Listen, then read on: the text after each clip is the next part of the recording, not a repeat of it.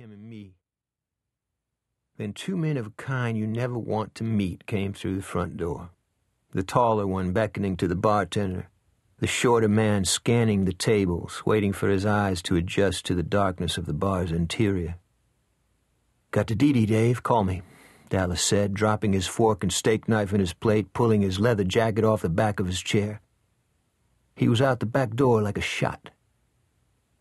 He made it as far as a lavender Cadillac where a man as big as the sky waited for him, his arms folded on his chest, his wraparound mirror shade swimming with distorted images of minarets and broken glass sprinkled along the top of a stucco wall. The two men who had come in through the front of the bar followed Dallas outside.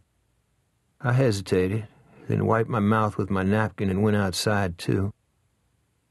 The parking area had been created out of crushed building material that was spiked with weeds. The wind was blowing hard, and the royal palms out on the boulevard thrashed and twisted against a perfect blue sky. The three men whom I did not know had formed a circle around Dallas, as though each of them had a fixed role he had played many times before. The driver of the caddy had the biggest neck I'd ever seen on a human being.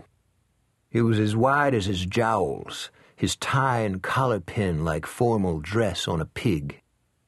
The man who had spoken to the bartender was the talker. He wore polyester sports clothes and white loafers and looked like a consumptive, his hair as white as meringue, his shoulders stooped with bone loss, his face netted with the lines of a chain smoker. "Whitey is supposed to carry you for 16 large," he said. "That ain't his money. He's paying 1.5 vig a week on that. No, Dallas, you don't talk, you listen.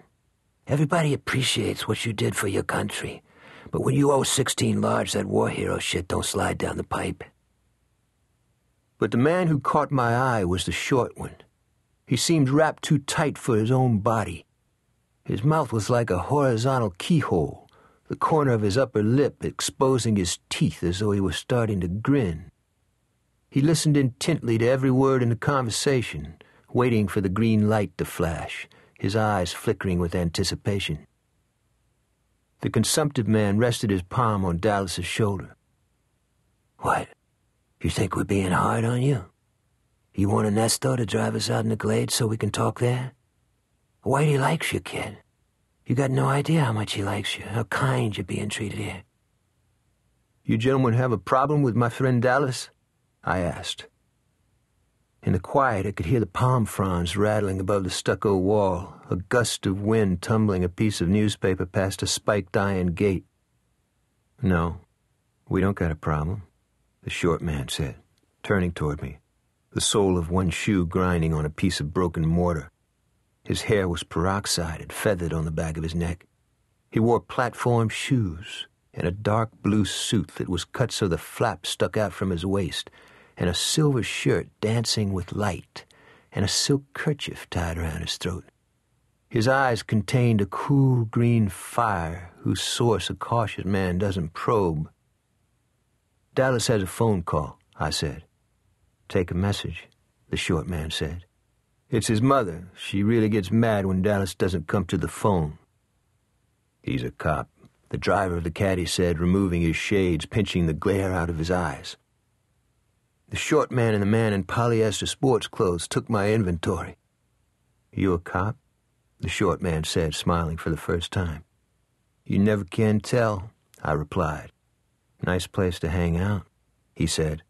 "You bet. If you want a tab, I'll talk to the bartender." The short man laughed and stepped close to Dallas and spoke to him in a whisper, one that caused the blood to drain out of Dallas's face. After the three men had gotten back into their caddy and driven away, I asked Dallas what the short man had said. "Nothing. He's a jerk. Forget it." "Who's Whitey?" "Whitey Bruxall. He runs a book out of a pizza joint in Hallandale."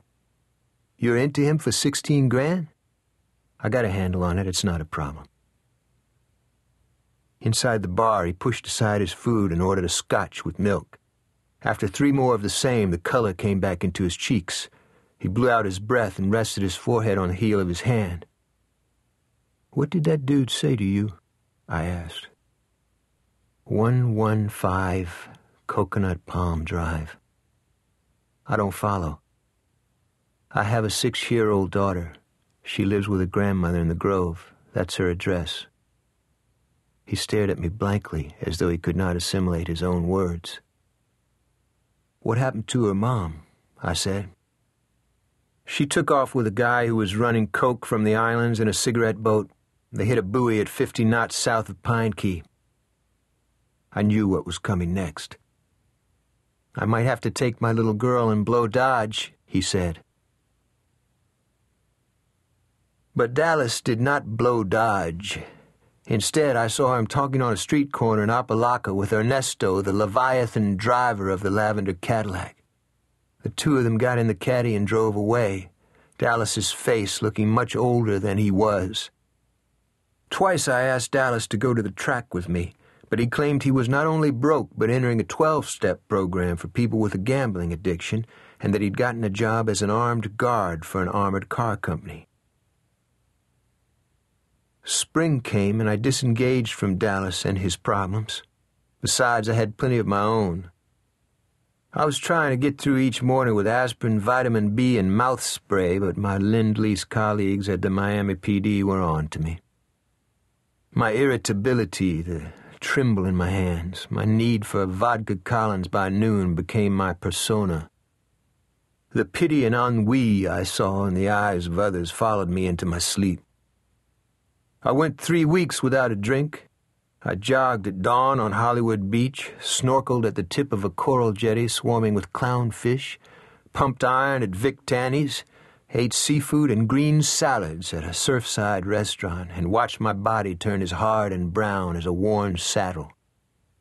Then on a beautiful Friday night, with no catalyst at work, with a song in my heart, I put on a new sports jacket, my shined loafers, and a pair of pressed slacks, and joined the crew up in Apalaca and pretended once again I could drop lighted matches in a gas tank without consequence. That's where I got my second look at the short man who worked as a collector for Whitey Bruxall. He stood in the open doorway, scanning the interior, forcing others to walk around him. Then he went to the bar and spoke to the bartender, and I heard him use Dallas's name. The bartender shook his head and occupied himself with washing beer mugs in a tin sink. But the collector was not easily discouraged. He ordered a 7-Up on ice and began peeling a hard-boiled egg on top of a paper napkin, wiping the tiny pieces of shell off his fingernails onto the paper, his eyes on the door. "Stay out of it," I heard a voice say inside my head. He wore stonewashed jeans and a yellow see-through shirt and a pork pie hat tipped forward on his brow.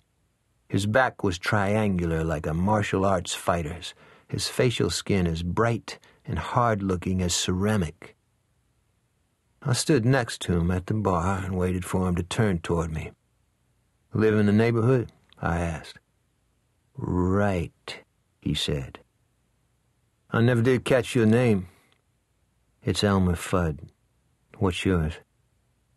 "I like those platform shoes a lot of Superfly types are wearing those these days. Ever see that movie, Superfly? It's about black dope pushers and pimps and white street punks who think they're made guys," I said. He brushed off his fingers on his napkin and pulled at an earlobe, then motioned to the bartender. "Fix Smiley here whatever he's drinking." "You see, when you give names to other people, it's not just disrespectful, it's a form of presumption." He nodded again. "Right now, I'm waiting on somebody and I need a little solitude. Do me a favor and don't piss in my cage, okay?" "Wouldn't dream of it," I said. "Were you in Nam?" "Dallas was. He's a good kid." The collector got off the bar stool and combed his hair, his eyes roving over the crooked smile on my face, the booze stains on my shirt, the table wet on the sleeves of my new jacket, the fact that I had to keep one arm on the bar to steady myself.